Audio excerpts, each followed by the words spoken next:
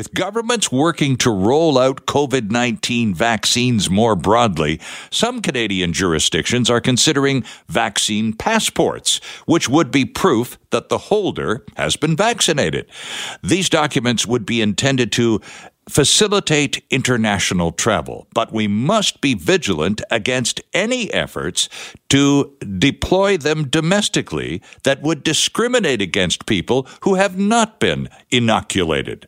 This is the first paragraph of an article we saw the other day in the Globe and Mail. The headline of the article, COVID-19 vaccine passports would discriminate against Canadians if used here at home. The author of the piece is a law professor from the University of Manitoba, and he's with us this morning. Professor Brandon Trask is the culprit behind these sentiments in the Globe and Mail. Professor Trask, Brandon, good morning and welcome to the show. Good morning. Thank you very much for having me, Sterling. Well, it's good to have you with us this morning. Let's talk first of all about the notion of vaccine passports, period, Brandon, because I think by international convention, any Canadian who wants to do anything outside of Canada when it's permissible to do so is pretty much going to have some documentation of vaccination. Would you concede that point? Absolutely, yeah. I think we need to acknowledge first off that Canada has no control essentially over what other countries demand of people crossing their borders. Sure. So, I have no problem with vaccine passports that are used exclusively to facilitate international travel. Not only does Canada not have control over what other countries require, the Canadian Charter of Rights and Freedoms also wouldn't apply outside of Canada for the most part, certainly not in relation to what others might require of Canadians traveling. And provincial human rights codes wouldn't apply either. Yeah, there was a time, and it's been discontinued for some reason, but there was a time when you were an international traveler. You carried your passport and, in many cases, an international certificate of vaccination, Brandon, because if you were going to some continents, they wouldn't let you pass the gate at the airport if you hadn't proof of vaccination against smallpox and certain other malaria and so on. So that practice has been around for a long time. It's likely that if we go this route in 2021, a physical document may be required. I'm thinking probably something you could show on your phone would be a little more 21st century version of that. What do you think? Yeah, I think just in relation to the phone aspect, as long as sort of data privacy and security is dealt with, I think that is I agree with you, Sterling, likely the direction that folks are going to go, the different countries are going to go. But certainly there would need to be some pretty stringent data protections there, just to make sure that private health information, especially tied to personal health identification numbers, wouldn't get out.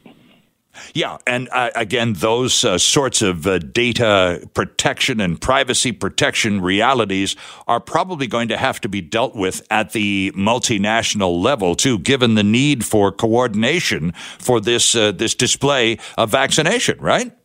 Yeah, absolutely. Definitely would have to have some international cooperation, just as we do, frankly, for passports. I know, sure. A lot of different countries are in, sort of constant contact to make sure that the passport system is made legitimate, just so that these documents aren't easy to forge, and that somebody at the border acting as a border guard knows that this document being presented is legitimate.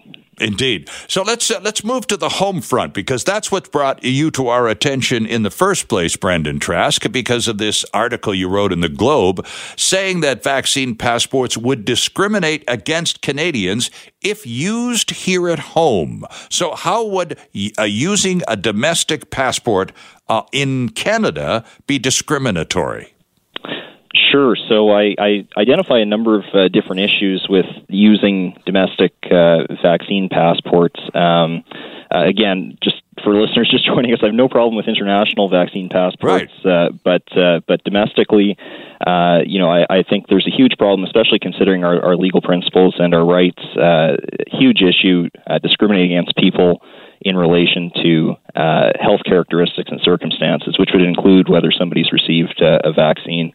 So specifically, with regard to our charter rights, the charter, of course, applies to public institutions, public bodies. And so I'm certainly of the view that governments would not be able to directly mandate vaccine receipt. And so, at the end of the day, the vaccine passport issue really is tied to this notion of mandatory vaccination. Right. And I think that's important to underscore. So just if we could just for a second talk about mandatory vaccination, because I think ideally sort of everybody would be in agreement with the statement that, from a public health perspective, I think governments all over the world would much rather just mandate vaccines. Sure. And so, that is certainly been the approach in the U.S. For many, many years back to, there's a Supreme Court case with the U.S. From 1905, the Jacobson case, that found mandating vaccines is actually completely constitutional in the U.S. Yes. That was in relation to a smallpox vaccine, actually. We don't have that same sort of history in Canada, and that's, I think, very important to underscore. Well, can I interrupt just to the extent that when I was a kid in the 50s, I'm dating myself here. This is suddenly embarrassing. No, but really, when I was a kid in the 50s, we had the polio crisis, right? Kids were living in iron lungs, for crying out loud, Brandon. Yep. And when I went to school, we all got our booster. And if you didn't get your booster, you didn't go to school. Full stop. No ifs, ands, buts, or exceptions. That was the rule, and that was how it worked. So, and this was in the province of Ontario where I grew up. But to the extent that there was some compulsory vaccination requirements, there is some history of it in Canada. Yes. Well, so just want to point out that would have been pre-charter, of course, and so charter from 1982, was a big game changer, I think, with regard to what Canada may or may not be able to do, or the provinces may or may not be able to do. According to the charter, because you're absolutely right, my elementary school experience happened well before the Charter of Rights and Freedoms. But is language in the Charter of Rights and Freedoms today, Brandon, that would forbid what the Ontario education system did to children my age in the 50s? Is that no longer allowed?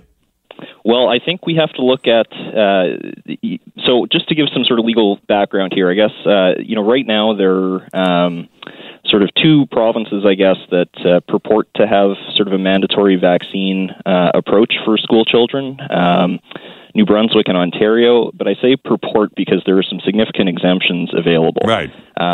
So, not only is there the medical exemption for people who, for medical reasons, including allergies, may not be able to be vaccinated, but there's also sort of a conscience-based exemption or religious-based exemption, or just a parental objection more generally for those not wanting their children to be vaccinated. And of course, BC has made a move not to, strictly speaking, mandate vaccines, but saying that parents must provide immunization records for their children. Right. And students could be ordered to stay home from school in the event of there being an outbreak at a school. Mm-hmm. And so, with regard to the charter, these rights are not absolute. There are, limits under Section 1 of the Charter. As we've found out in the past 12 months, Brandon, with all of these public health orders that in many cases override the Charter of Rights and Freedoms. Well, and it'll be interesting to see how some of these legal challenges play out. Right now, frankly, there have not been all that many court sittings across the country. Right. And so, where there have been challenges, these have mostly been for seeking injunctions against these public health orders, and tests relating to obtaining an injunction are extremely high for the party seeking an injunction. So, just because public health order may end up surviving an injunction request, that may not mean that it will actually pass the ultimate challenge when it goes to a full hearing. In conversation with law professor Brandon Trask from the University of Manitoba, we're talking about vaccine passports. And just, by the way, to clarify the sentiments of my guest with regards to taking the vaccine, here's the last paragraph of the piece he wrote recently in the Globe and Mail. I, for one, will certainly opt to receive any COVID-19 vaccine when it is offered, but I have no intention of providing a vaccine passport to anyone other than for international travel purposes. A healthy Canadian society is and must stay a free and democratic one. So, Brandon, you're not an anti-vaxxer. You're happy to take your vaccine when your turn to roll up your sleeve comes around. It's the notion of the vaccine passport that you see as undemocratic. How so? If it's used in Canada for domestic purposes, how does that become undemocratic? Thank you. Yes, absolutely, and thanks for the clarification, Sterling. I was going to say, want to make it very clear, I'm very pro-vaccine. I knew you were. wanted to make sure our listeners understood that too, Brandon. Yes. No, I would like to see absolutely everybody who's able to receive the vaccine receive the vaccine. I want to see people decide to act for the common good. But Sure. This really goes back to, Canada. Especially since the Charter has emphasized having people voluntarily choose to act in the common good. And I think that is really, really important to continue. Respect for personal autonomy in Canada is absolutely key. And so even the wording of Section 1, right, which can be used to place reasonable limits on freedoms, these limits must be demonstrably justified in a free and democratic society Sure. by the government that's trying to institute these limits. So, it really underscores how important our rights are. And so even though, again, very, very pro-vaccine, I'm also very pro-rights. And so as soon as we start to say, okay, well, in difficult times, our rights don't really mean anything, it erodes the power of those rights. Here's an argument that's being put up forward by some of the health care professionals in British Columbia, and you have a very vibrant pork industry in Manitoba, so you can appreciate this. They're saying, because we have evidence, Brandon, we have abundant evidence of COVID-19 outbreaks in food processing facilities, meat plants, poultry plants, and the like. There's quite a history in the past 12 months of this. It's quite a measurable metric. So they're suggesting that if people who are employed in these very important industries be obliged to be vaccinated. That's a line that they have crossed in your eyes, correct? So I guess just a bit of a caveat there, because, with law, we often have, we have principles. We do have some exceptions, but at the end of the day, we need to ensure that we stick to our principles by and large. Now, there may be some room through the courts for some of these requirements for people in the labor context. Right. So maybe, for healthcare workers, potentially extending to places like meat packing operations where people are working in really close quarters. I think we have to be really careful going down that road, but I think that the courts may have some tolerance for requiring proof of vaccination to work in those types of super vulnerable sectors, because there are some, under the human rights codes, which do differ in each province. Yeah. There's an allowance for some discrimination, even on in areas where discrimination normally wouldn't be allowed. There can be some discrimination permitted if there's a bona fide and reasonable cause to allow for that discrimination. But I read between the lines, though, that your concern is about those who, and I've just cited a very specific example that you indicate the courts may have some tolerance for, but you can also see this expanding and being projected upon employees who, in terms of obligatory vaccination, it's just not there. Exactly, and that's the fear. Is essentially, regardless of industry, this could end up expanding to the point that somebody who's not vaccinated or unable to be vaccinated means that they're not employable, and that's that's certainly too far. Yeah. Or that they can't go to the theater or the cinema or the store, and where does it end? So do you see that as a possibility? As we're still a little panicky, we're still way behind the rest of the world in terms of getting vaccinated on a per capita basis, but eventually we will cross that line, hopefully by July 1st, certainly by Labor Day. Is it likely that at some point this year, to go to the movies, you may have to show some proof of vaccination at the box office, Brandon? That's certainly a fear, and listening to what Health Minister Christine Elliott has said in Ontario, there seemed to be, at least early on, some implication that might be a reality, and that's really, frankly, what got me thinking seriously about this issue, and made me realize I think I need to raise some awareness about the concerns here. Oh boy, and such a parade of challenges to that sort of legislation and those sorts of requirements. I mean, it really would be a parade, and it really would form rather quickly, don't you think? Absolutely, and I think for those of your listeners who've seen the Gattaca movie, dating myself a little bit, this goes back a ways, but I think it was Ethan Hawke and Jude Law, and essentially getting to the point where we're discriminating against people based on their biology, and that is hugely problematic in my eyes. It's a great article, Brandon. Thank you for publishing it, and thank you for making a little bit of time for us this weekend to join us to expand on it a little bit. I'm commending it to my listeners from the Globe and Mail just this week on the 18th. COVID-19 vaccine passports would discriminate against Canadians if used here at home. Have a look. This is a discussion, a conversation that is very much underway and is going to be lively for many weeks to come. And Brandon Trask, we appreciate your contribution this morning, and I look forward to an opportunity to speak to you again on this matter.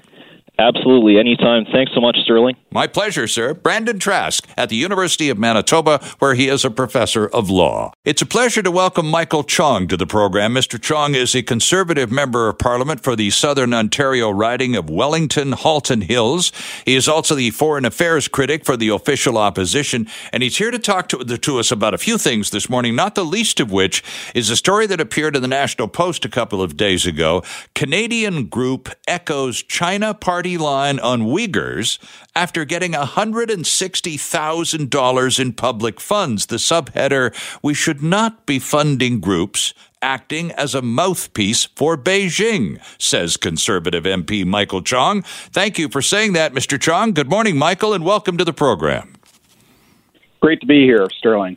Now, let's talk a little bit about this. I got a lot on my plate for you this morning, Mr. Chong, on this Conservative Party weekend, and there's all sorts of things to talk about, but this is a big story, and this story about the influence, the growing, pervasive influence of Beijing on the Canadian scene, and particularly as the infiltration of Canadian domestic politics continues. This is something we've been following very closely on this program, Michael, for the better part of a year, and this confirms again what we know to be very, very prevalent in Canada, pro-Beijing sentiment. That's fine. It's a free country. But taxpayer dollars going to groups mouthpiecing for Beijing, that's a little beyond the pale, don't you think?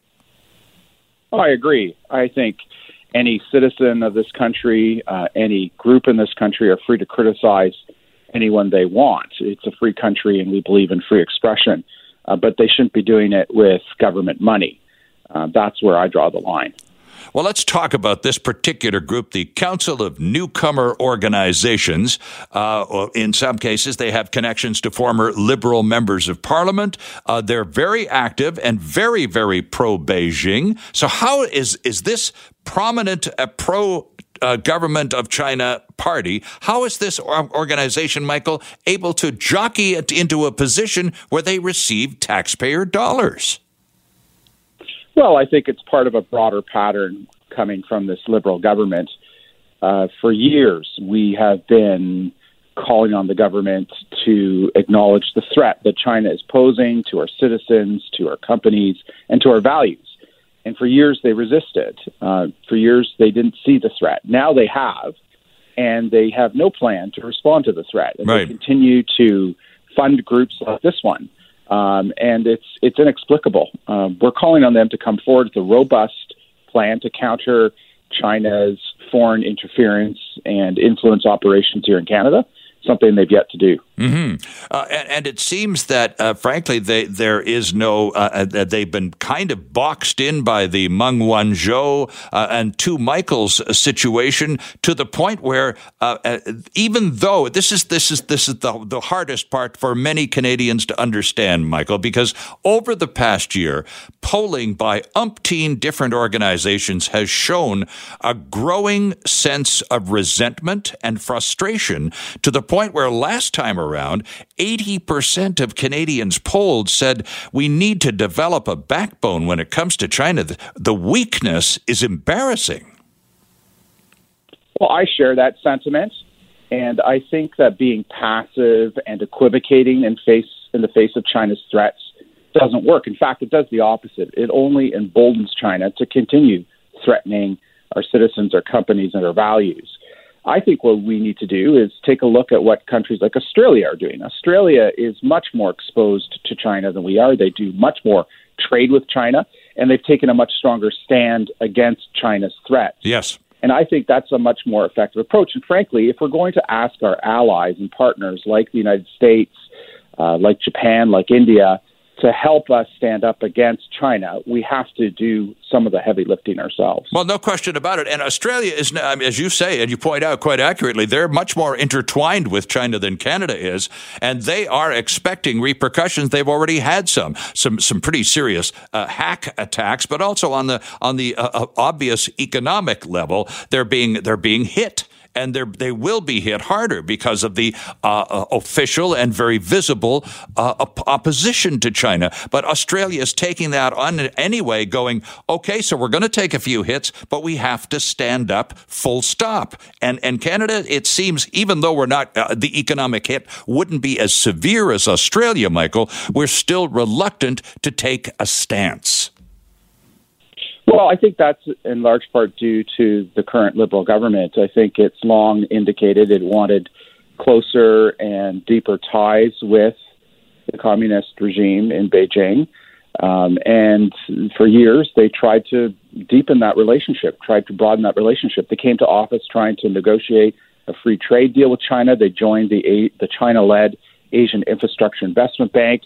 They spoke in glowing terms of the bilateral relationship, while evidence was mounting of the increasing threats that China was posing to Canada and to our values, while evidence was mounting about the genocide taking place in Xinjiang province.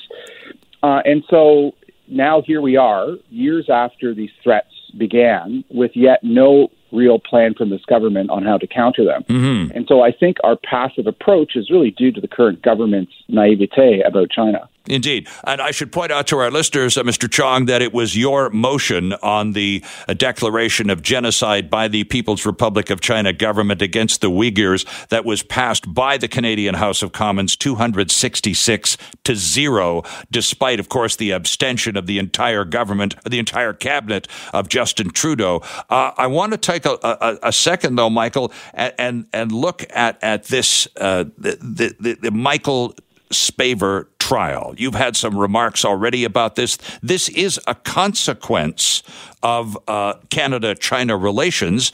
The trial itself, of course, was a sham. No one was allowed any access. There was no declared verdict, but their prosecution record at trial is 99%.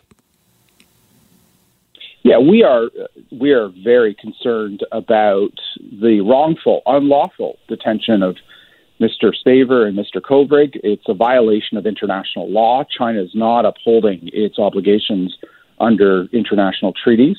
We're also equally, if not more, concerned about the trial of Mr. Spavor and the upcoming trial of Mr. Kovrig. As you pointed out, these trials are not done in courts that are independent from the Communist Party, right. And the conviction rate is nearly 100%. We think that these are very concerning events, and the government needs to realize that its approach to China isn't helping in situations like this. It's further emboldening China, and we believe that the government needs to take a much stronger line. We also believe that the government needs to work much more closely with partners and allies in order to help secure the release of Mr. Kovrig and Mr. Spavor, particularly working with the United States. The U.S. has yet to indicate that it will take measures to help us secure the release of these two Canadians. Right. It's interesting that the United States and China are meeting in Alaska this weekend, and the two Michaels is expected to be not a very big part, but a part of that conversation. That has yet to be seen. What I will say is this: we welcome the arrival of the new Biden administration, President Biden, President Harris, Vice President Harris, and so far there's been a good start to that relationship between the Trudeau government and the Biden administration. But at this point, on the issue of Mr. Coburg and Mr. Spavor, there's just been a lot of talk, and we've not heard a lot of specific measures that are going to be taken. And the Secretary of State, Antony Blinken, called on China to release the Mr. Coburg and Mr. Spavor unconditionally, right, yes, which suggests that the U.S. isn't prepared to make any moves to help secure the release. And furthermore, there were departmental officials who indicated several days ago from the government of Canada that the U.S. wasn't prepared to take any measures until they had completed the review of their China policy in about 4 months. So at this point, there's been a lot of goodwill between Canada and the United States on the issue of securing the release of the two Michaels, but we've yet to hear any concrete measures the U.S. is prepared to take to help us secure the release. Are you expecting, by the way, because the Liberals are particularly sensitive to the election they desperately want to call this year, and they do poll to a fault, and they must be aware of the growing sentiment nationwide, and it doesn't matter which geographical part of the country we're talking about, Michael, the growing need for some kind of official, stronger policy against China. Do you think that that somehow or another this is going to become an election issue? And if the Liberals don't intend to do so, do you?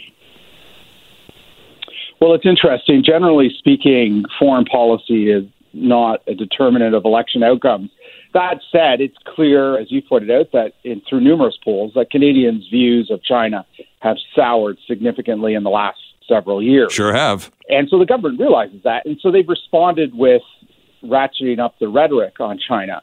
But as is usual with this government, they've not matched it with particular actions they're going to take to counter these threats. So at this point, it's just a lot of talk and not a lot of action. For example, we're calling on them to withdraw from the China-led Asian Infrastructure Investment Bank. It's an initiative of China to spread its influence and its model of governance throughout the Indo-Pacific region. We're calling on the Liberal government to ban Huawei from our 5G network. Right. And take a number of other measures, like imposing sanctions on officials who are responsible for the genocide in Western China, who are responsible for these violations of international treaties, and for the unlawful detention of Mr. Coburg and Mr. Spavor. Mm-hmm. So we need to take a break here, but just by way of being the opposition, we know you're opposed. That's what you get paid to do. But the alternative, what's the opposition is supposed to be able to provide an alternative solution. So if you were the Minister of Foreign Affairs this weekend, Michael Chong,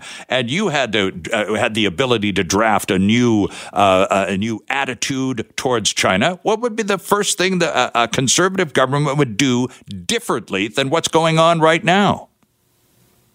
Well, there are three things we would do, working multilaterally with our allies. The first thing we would do is work multilaterally and join the United States and withdraw from the China-led Asian Infrastructure Investment Bank. The second thing we would do we would join with four other allies, the United Kingdom, the United States, Australia, and New Zealand, and put restrictions in banning Huawei from the build-out of our core telecommunications network.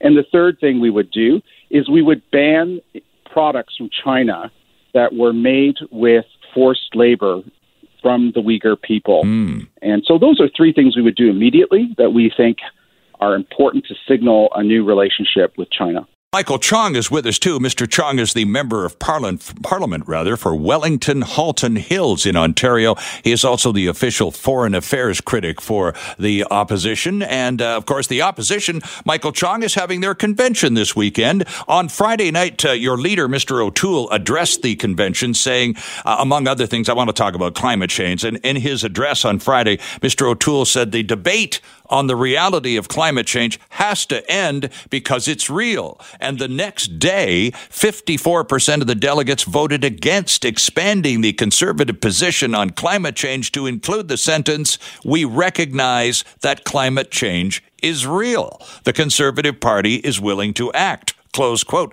They couldn't include that in the statement. This is a bit of sabotage from the inside by the looks of things from the outside. Michael, what did you make of it? Well, what I made of it was that we're a party with people with a broad range of views, and clearly there wasn't a consensus on that particular motion. But I think it's equally clear that climate change is real and that the debate about climate change is over, and that the debate now is not about whether or not climate change is taking place. The debate is about what the policy response should be to climate change, what the government of Canada should be doing to reduce our emissions. No question about that, but still the Conservative Party as an entity leaves itself open to fairly widespread and obvious criticism from its political opponents, saying, on the one hand, you have a policy about climate change, but you can't even convince your own people that it's real. So how credible is your climate change policy going to be? Well, I think Aaron made it clear when he ran for the leadership that he believed that we needed to have a credible policy on climate change, and he won that leadership last August. So, the party gets together, and it often has vigorous debates on a range of issues.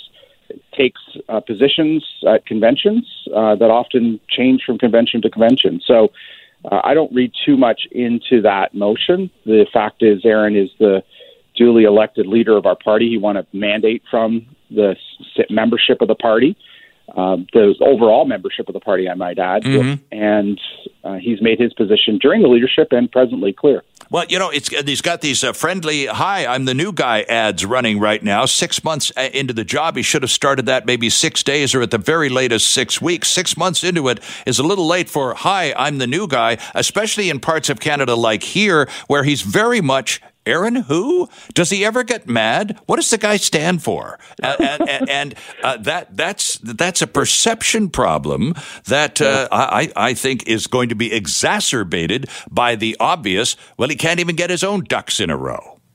Can't run a party, you can't run a country. I think we have to cut. I think we have to cut the leader a bit of slack. I think we have to cut any new leader during this time a bit of slack.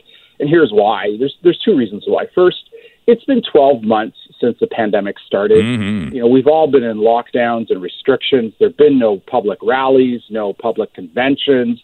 Everything's being done over Zoom. And so it's very difficult for a leader who became leader last August to get out there and meet Canadians. Zoom is a great tool.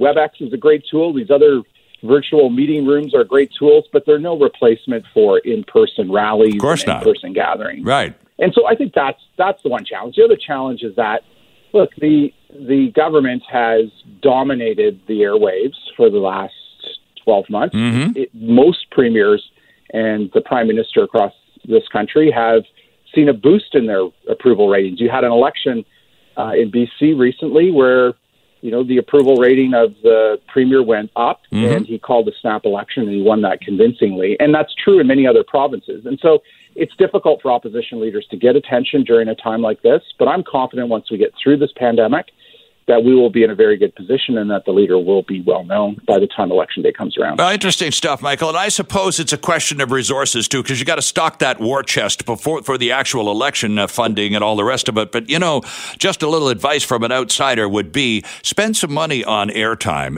Trudeau, you're quite right, has had absolute unlimited access to the airwaves. He walks a few steps down to the microphone in front of his cottage and on a daily basis for many, many weeks, and whenever he feels like it, puts a full stop to everything and gets whatever airtime he wants for free. So the Conservatives, in order to offset that to some extent, should spend some money and get some ads going beyond "Hi, I'm the new guy." A little more substantive and a little more frequency wouldn't hurt at all.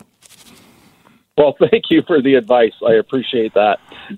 Well, just trying to help out here, Michael, because I don't believe that Justin Trudeau should be getting as sweet and soft and a ride as he appears to be getting, especially from the media. So, and one way to counterbalance that is to simply be in the media more.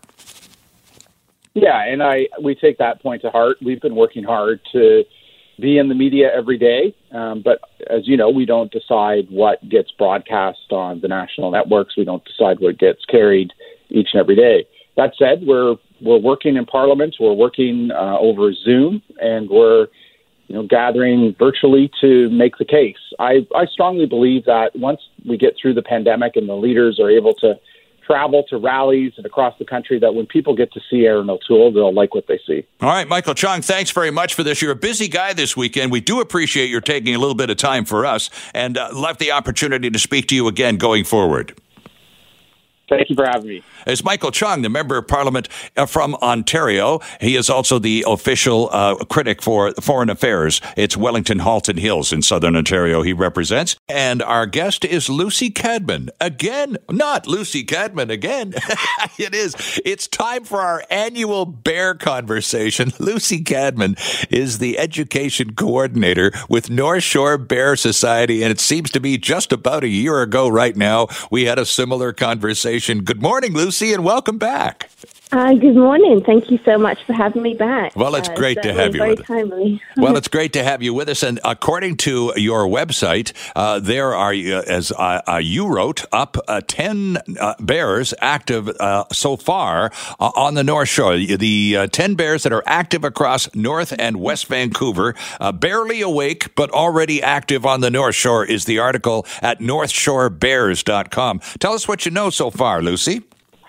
Well, it's been quite the season for us. In fact, we had bear activity over the winter across the North Shore, and that was due to accessibility of unnatural food sources. So certainly we were taking calls for bear activity in late December and January and February, and most people expect the bears to be denning.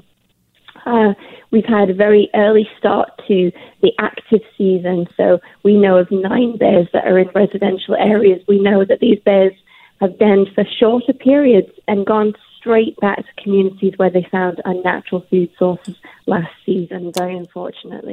So the habit is they recognize that they could get essentially free food. You call it unnatural, as in human-given food. And that was happening before it came time to go for the big nap. And so they wake up from their den experience and go right back to where that human food was available to them before they went to sleep.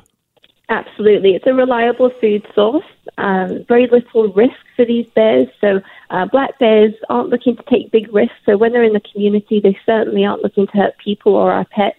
But they do supplement their diet, their natural diet, with anything that we might leave available to them. Sure. And the strongest attractant is garbage and our organics. And that's what the bears have been accessing, unfortunately, across the North Shore. Lucy, do we know if there are still people? We have provincial statutes. We have warnings every year from organizations like yours and the Ministry of the Environment and so on, but still we know people do it. What do you know this year about humans actually feeding bears? Not bears raiding the garbage. That's a whole other story, but humans actually deliberately feeding the bears. Well, we do know that happens. It's very, very difficult to identify that. It's easier to identify people that are feeding smaller wildlife, such as raccoons. Often neighbors will let us know about that. Sure. It must be said that if we feed those small animals, that brings other animals like coyotes and cougars into the community to seek those opportunities for those raccoons that people might feed.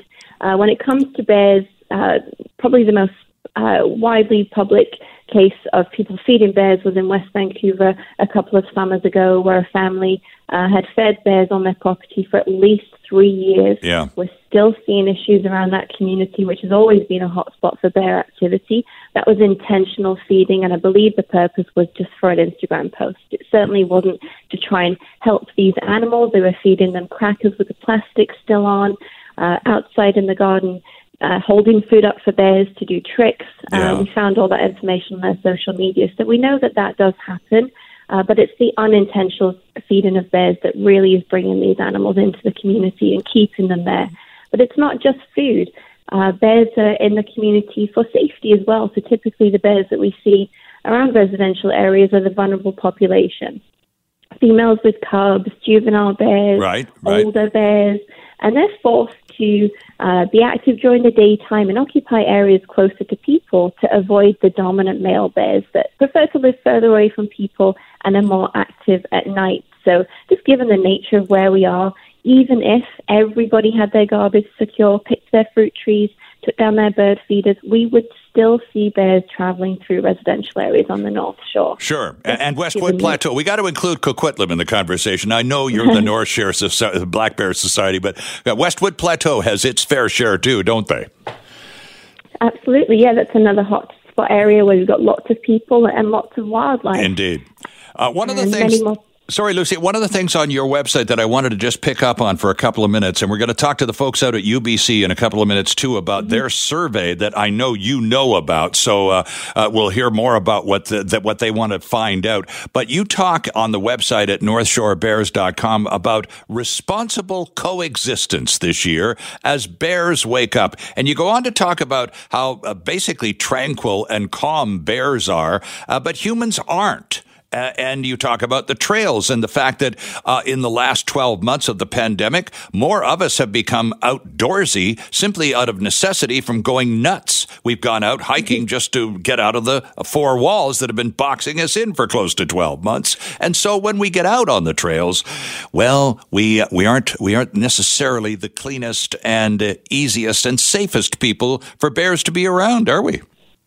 Well, that's true. So we're encountering so many people that have lived next to regional parks for 20, 30 years and have never explored those trails until Dr. Henry told us to spend more time outside. So right. We've got more people to see these bears. And what happens is when more people spend time on the trails is we are displacing bears. We're moving them on from natural food sources. What we really want to see is that people give these bears respect and space. These bears need time to forage for natural foods. They need time to teach and raise their cubs, teach them all the skills that they need to live independently. So black bears only spend 18 months with their mother before they're sent off to live away from her in their own home range. So we're really asking people to be respectful. When you're out on the trails, make sure that using your voice, and that alerts wildlife that people are close by. It just gives them the opportunity then to step off the trail, or very commonly for a black bear, they'll climb a tree. That avoids a close encounter. And if you do see a bear, we're asking, please don't pressure them for photographs.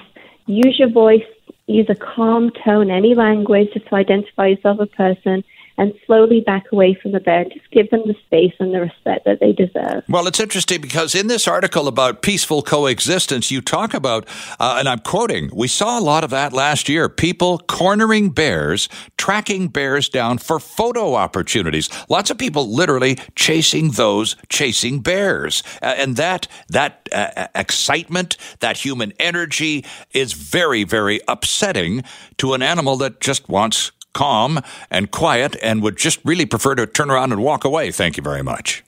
Absolutely. And we're seeing all too often that people are trapping bears in residential areas. So very often we'll be out doing education. There's a bear in the area, so we'll go door to door and leave information. And we visited 7,000 homes in North Vancouver over the past 2 years, leaving that information.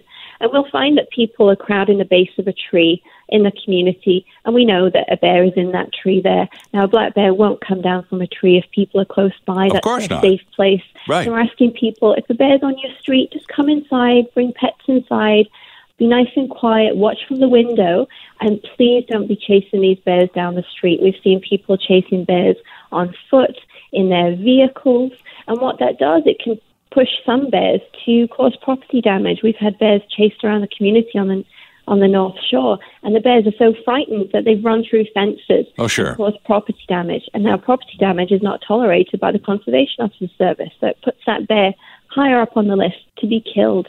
So we're asking, for the sake of not pushing bears into the path of another bear, a vehicle, into someone's property, sure, that we do never intentionally approach these animals. Okay, and that's fair ball. And by and large, people are cooperative, Lucy. On the matter of, you mentioned earlier about cougars, and of course we're seeing that cougars are very aggressive, and they'll kill kittens and puppies and small animals and so on. Bears typically aren't that aggressive. They won't go after your cat if it happens to encounter it in your backyard. They just rather walk away, as I understand it. Is that the case? That's correct. When bears are in the community, they're not interested in pets.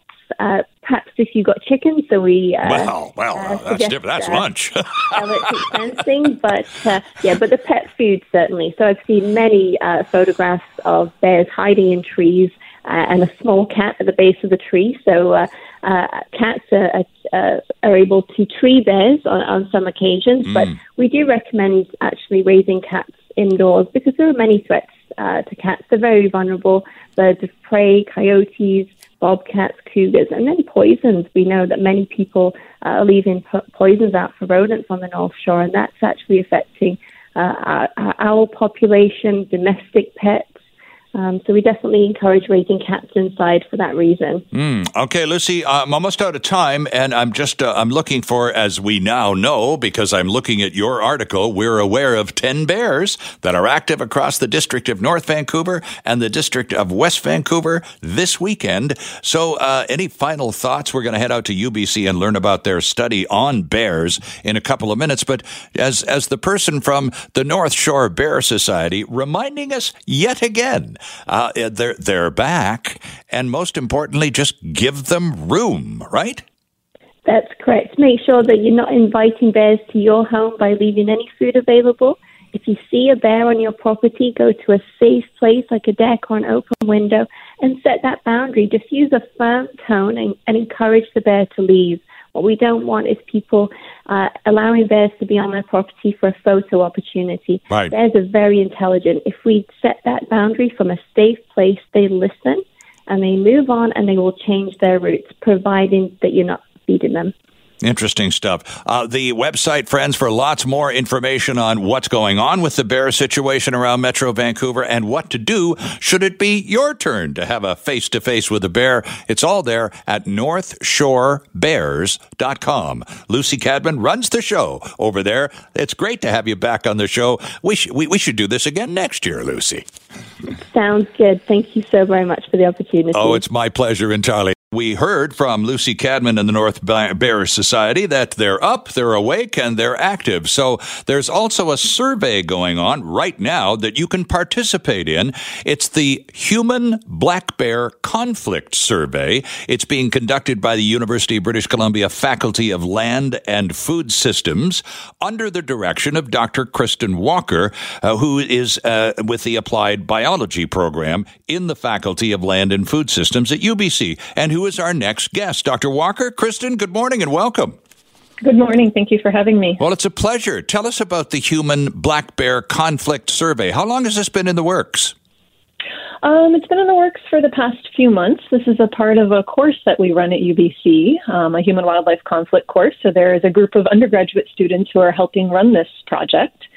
And the survey has been live now for just this past week. Right. And it's running and will stay live until, as I understand it, the 26th. Is that still the close date? Yes.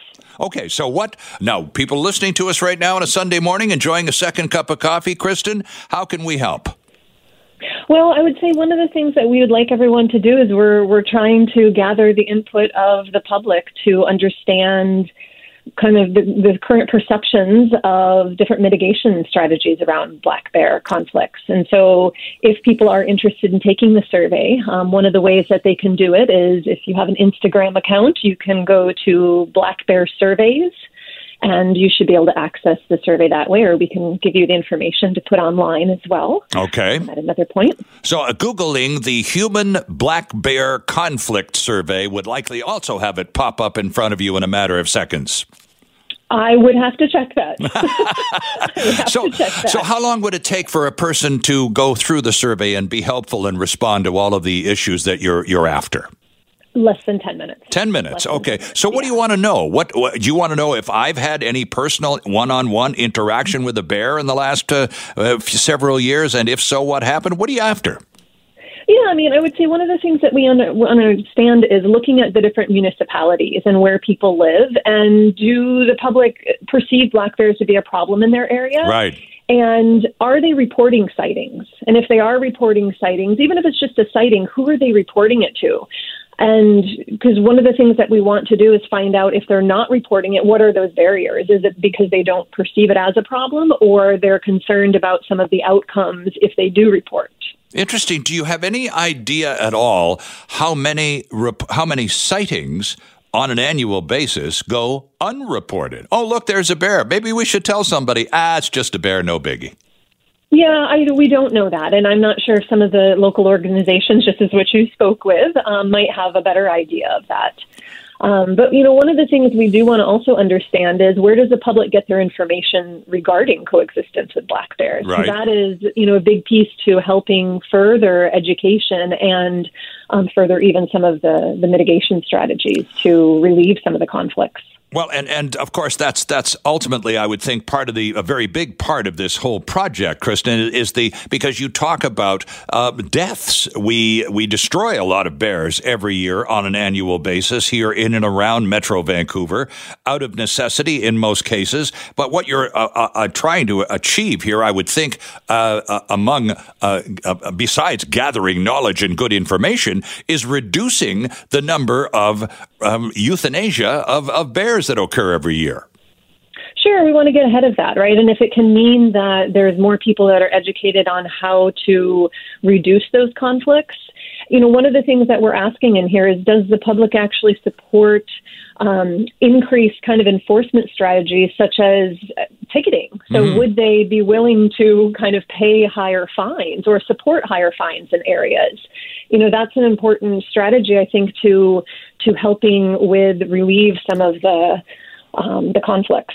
Indeed. So if there was, because of course now we've had 12 months of a whole other set of fines and unexpected realities to deal with the pandemic, and so we have a sense of public reaction here, Kristen.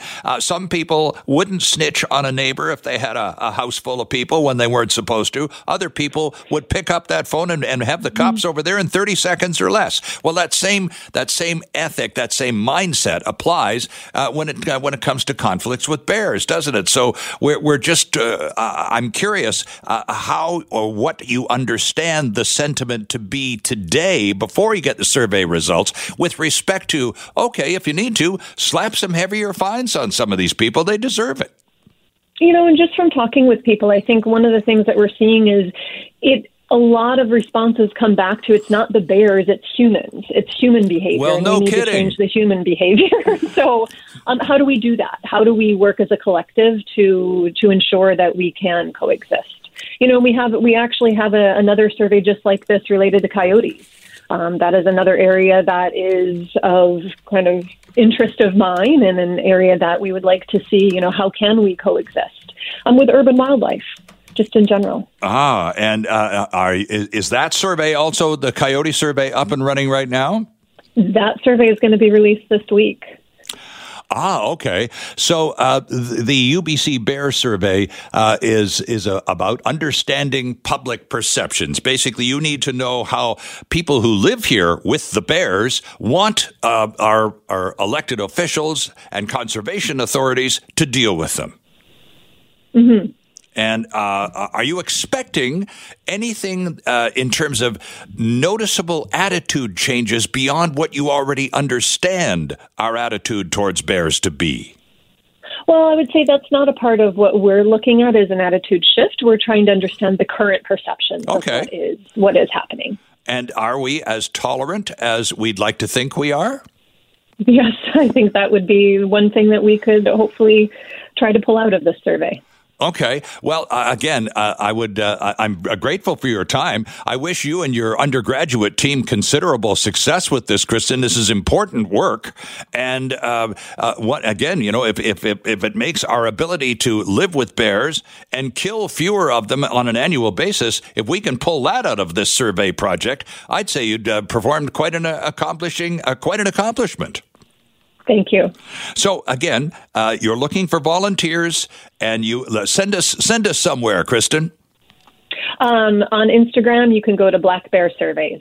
Okay, that's a great place to start. Again, thank you for joining us this morning. Thumbs up for the good work, and we wish you and your team well. Thank you. And we'll talk again after you have some results. How about that? That sounds great. Okay, we have a deal. Dr. Kristen Walker at the UBC Bear Program. It's the Human Bear Conflict Survey. Google it if you don't have Instagram and jump on board. They'd love to hear from you too. Tony Juventu is with us. Mr. Juventu is the Executive Director of the Condominium Homeowners Association of British Columbia. He is also the longtime Condo Smarts columnist for the Vancouver Sun and Province. Tony, good morning. Welcome back. It's great to have you with us. It's a pleasure. How are you doing this morning, Sterling? I'm very well, thanks, Tony. I want to talk about a column that you've got in the paper this weekend about owner-occupant education and how important it is. But I'd like to begin, Tony, with a story that was in the paper about a week or so ago. And this is something that you and I have talked about countless times on the airwaves: smoking and dealing with neighbors who smoke and complaining to the Strata Council about those people who smoke and so on. Well, this story went on. A condo dweller went to court after the Strata stopped investigating her complaints about smelling tobacco smoke. She complained 150 times over 3 years. She sued for $30,000. She won $400. So she didn't get what she wanted, but she did get satisfaction. Is it a darn shame that it had to go to that?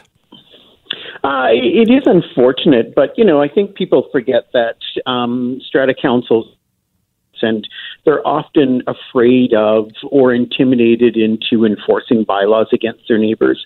And so that's often a bit of a challenge for everybody. So it is unfortunate when it goes to that. But the nice thing is that with the Civil Resolution Tribunal, that it really is an easy, convenient access for owners and tenants to be able to get these issues resolved. Yeah, and that's the point here. She sued for $30,000, but was only awarded $400 in damages.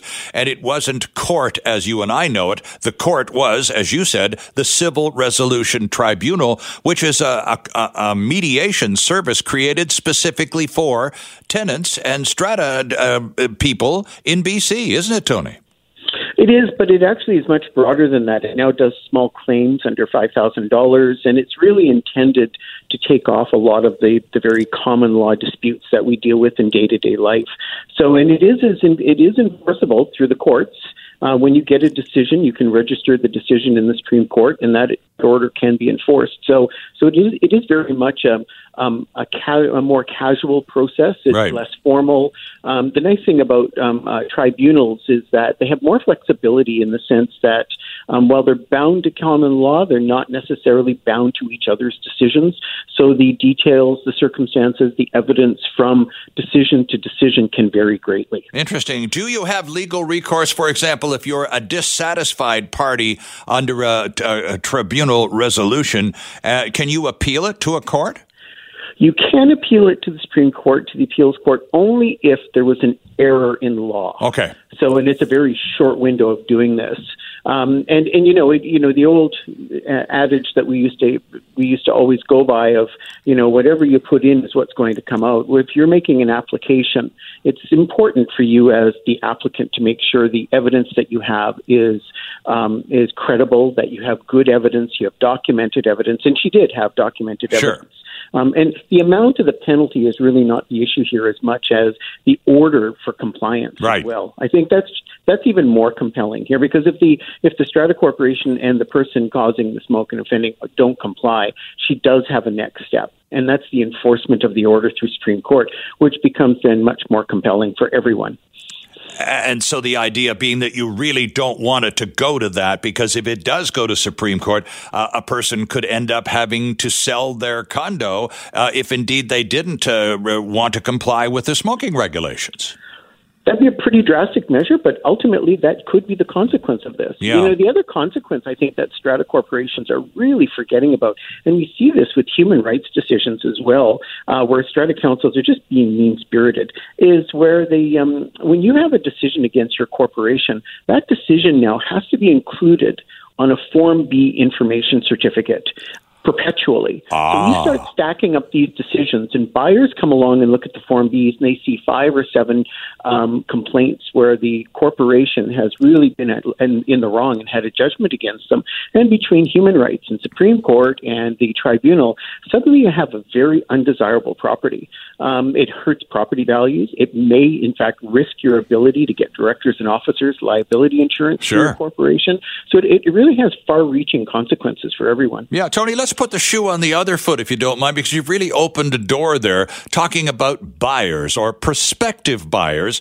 And we're going through a real binge of buying right now around Metro Vancouver. My gosh, prices are certainly reflective of that, but the activity level is way up right now. And so imagine what it's going to be like when even more of us get vaccinated. But buyers need to beware, as the old saying goes, but the buyers, especially when buying into a strata environment, there are certain things that they perhaps don't even know that they should investigate. But once you get serious about a property and, this could be it, then there are a few things that you need to look at, including the record not only of that particular property, but of the strata council that's in charge of the property, including, as you just said, some of their court cases. But there's also a little matter of their cash reserves. They have to have that information at your disposal. If you're a buyer of a condo in a building, so you get to ask that of the seller, don't you? What's your cash reserve situation like?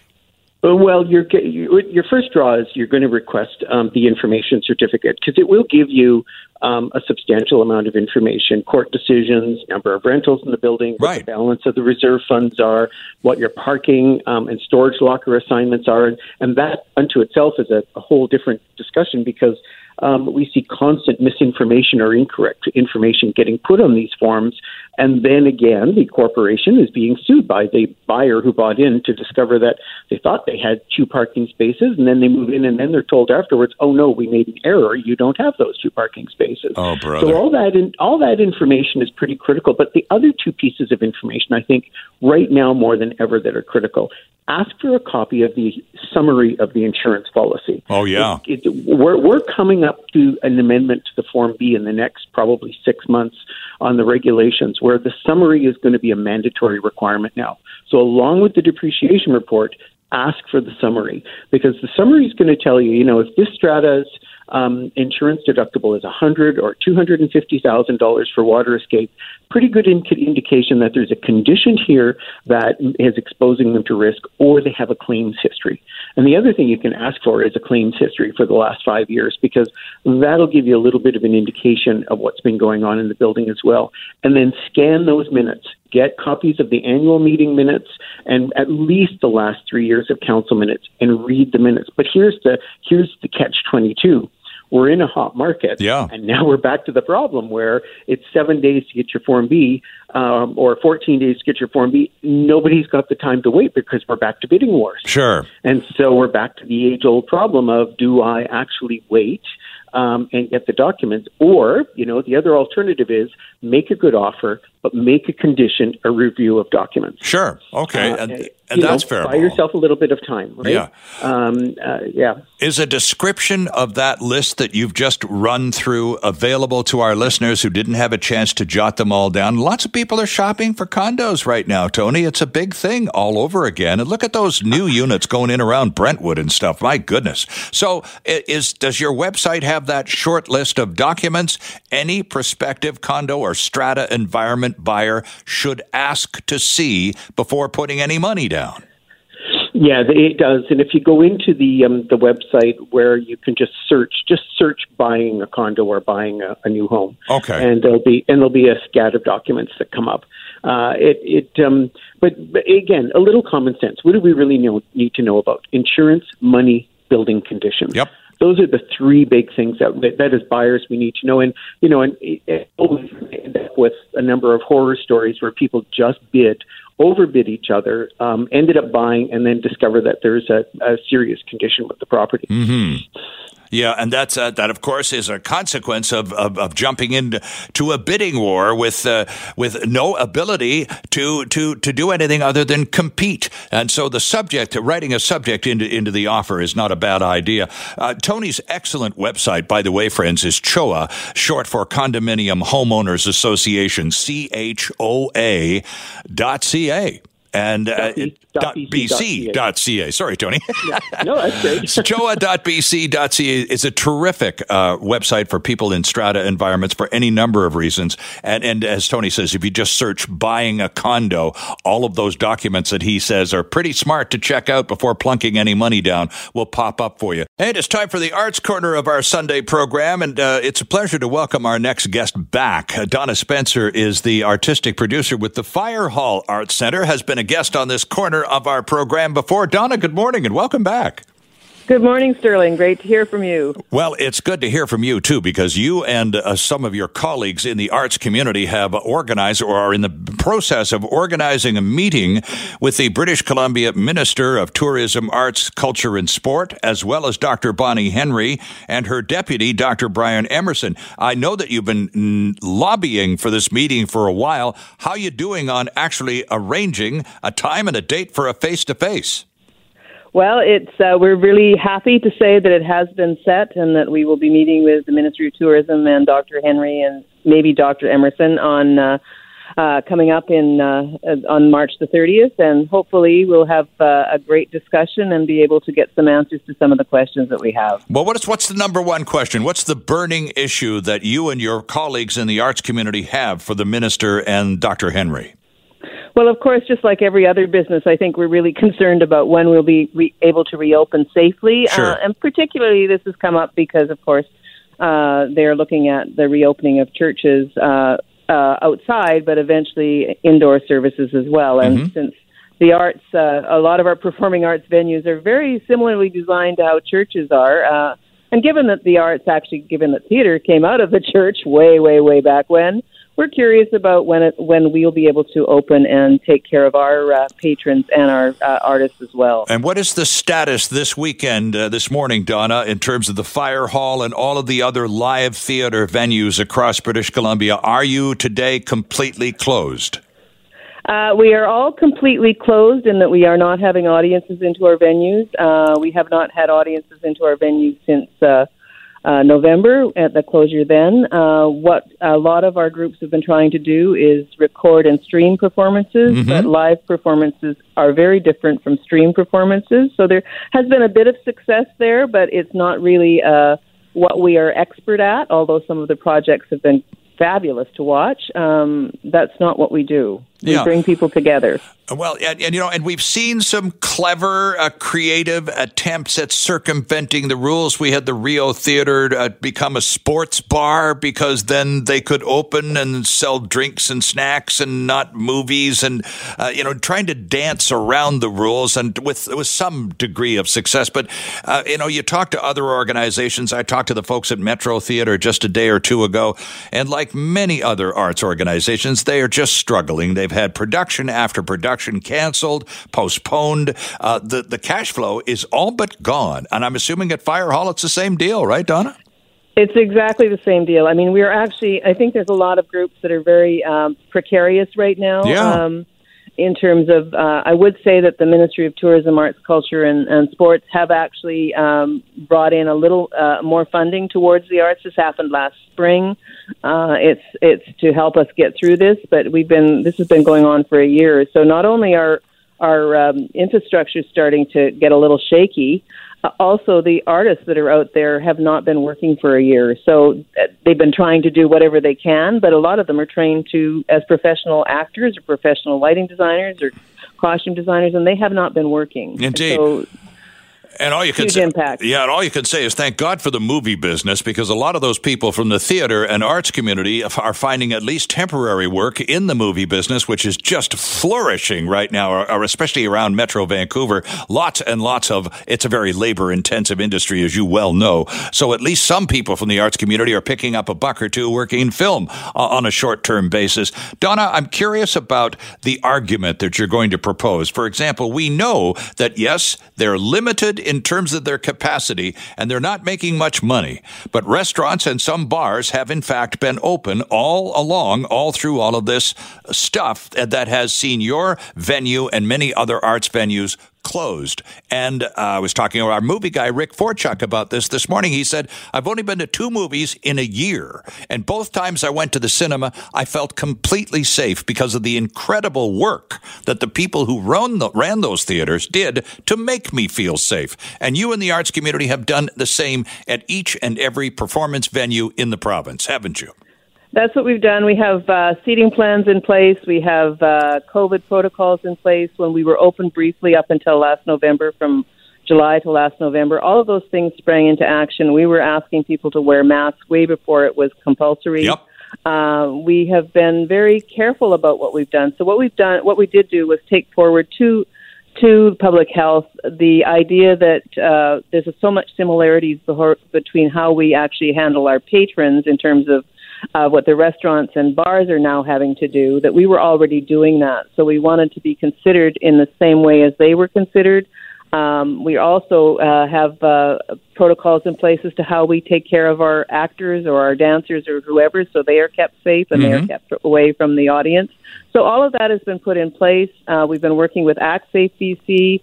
ActSafe is an organization that's put in place floor plans and COVID protocols and assisted province, all of the theaters and performing arts venues across the province. And if anybody doesn't know, has questions, they should speak to ActSafe. So as far as Dr. Henry is concerned, because you're hoping that she'll be able to attend the meeting along with the minister, so the minister may have something to say on the funding side, but it's Dr. Henry who's going to make the call on the opening or not of performance venues. And have you got plenty of bullets in your gun for talking in terms of points to make in the argument with Dr. Henry? Because she's pretty dug in on some of this stuff. Yes, I think we actually do have some very good information to offer to Dr. Henry. And this particular meeting is being hosted by the Ministry of Tourism, Arts and Culture, but it's not about getting more funding at this point. It's actually about how do we get open so our patrons are safe or seen to be safe by Dr. Henry.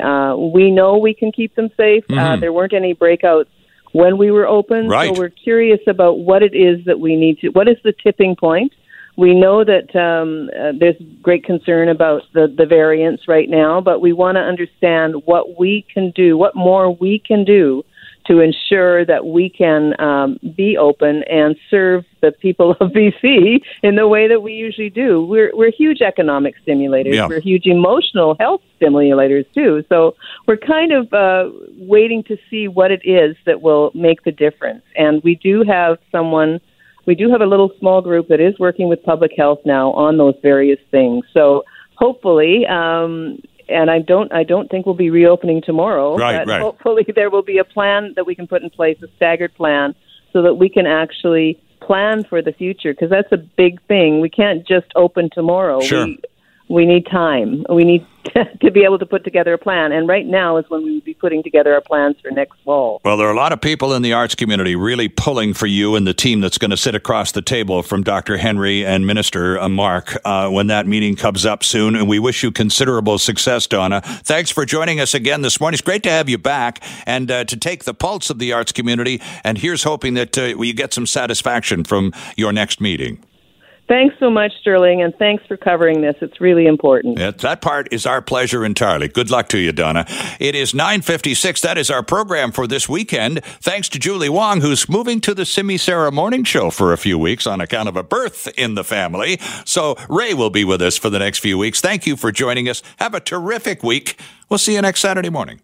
Hi, it's Shauna, and I might be a bad parent because my kids think French fries are vegetables. Hey, it's Ryan, and I might be a bad parent because I went out for wings when my wife was in the hospital after giving birth. Johnny here. I might be a bad parent because in my house, the tooth fairy gives pocket change. But we're not alone. Len emailed us and said his 6-year-old daughter's Tarzan moment going from love seat to lazy boy by curtains made him more proud than any dance recital. And Andy left his 2-year-old at the rink. All right, guys, I'm sure we're not alone. Like Andy's kid.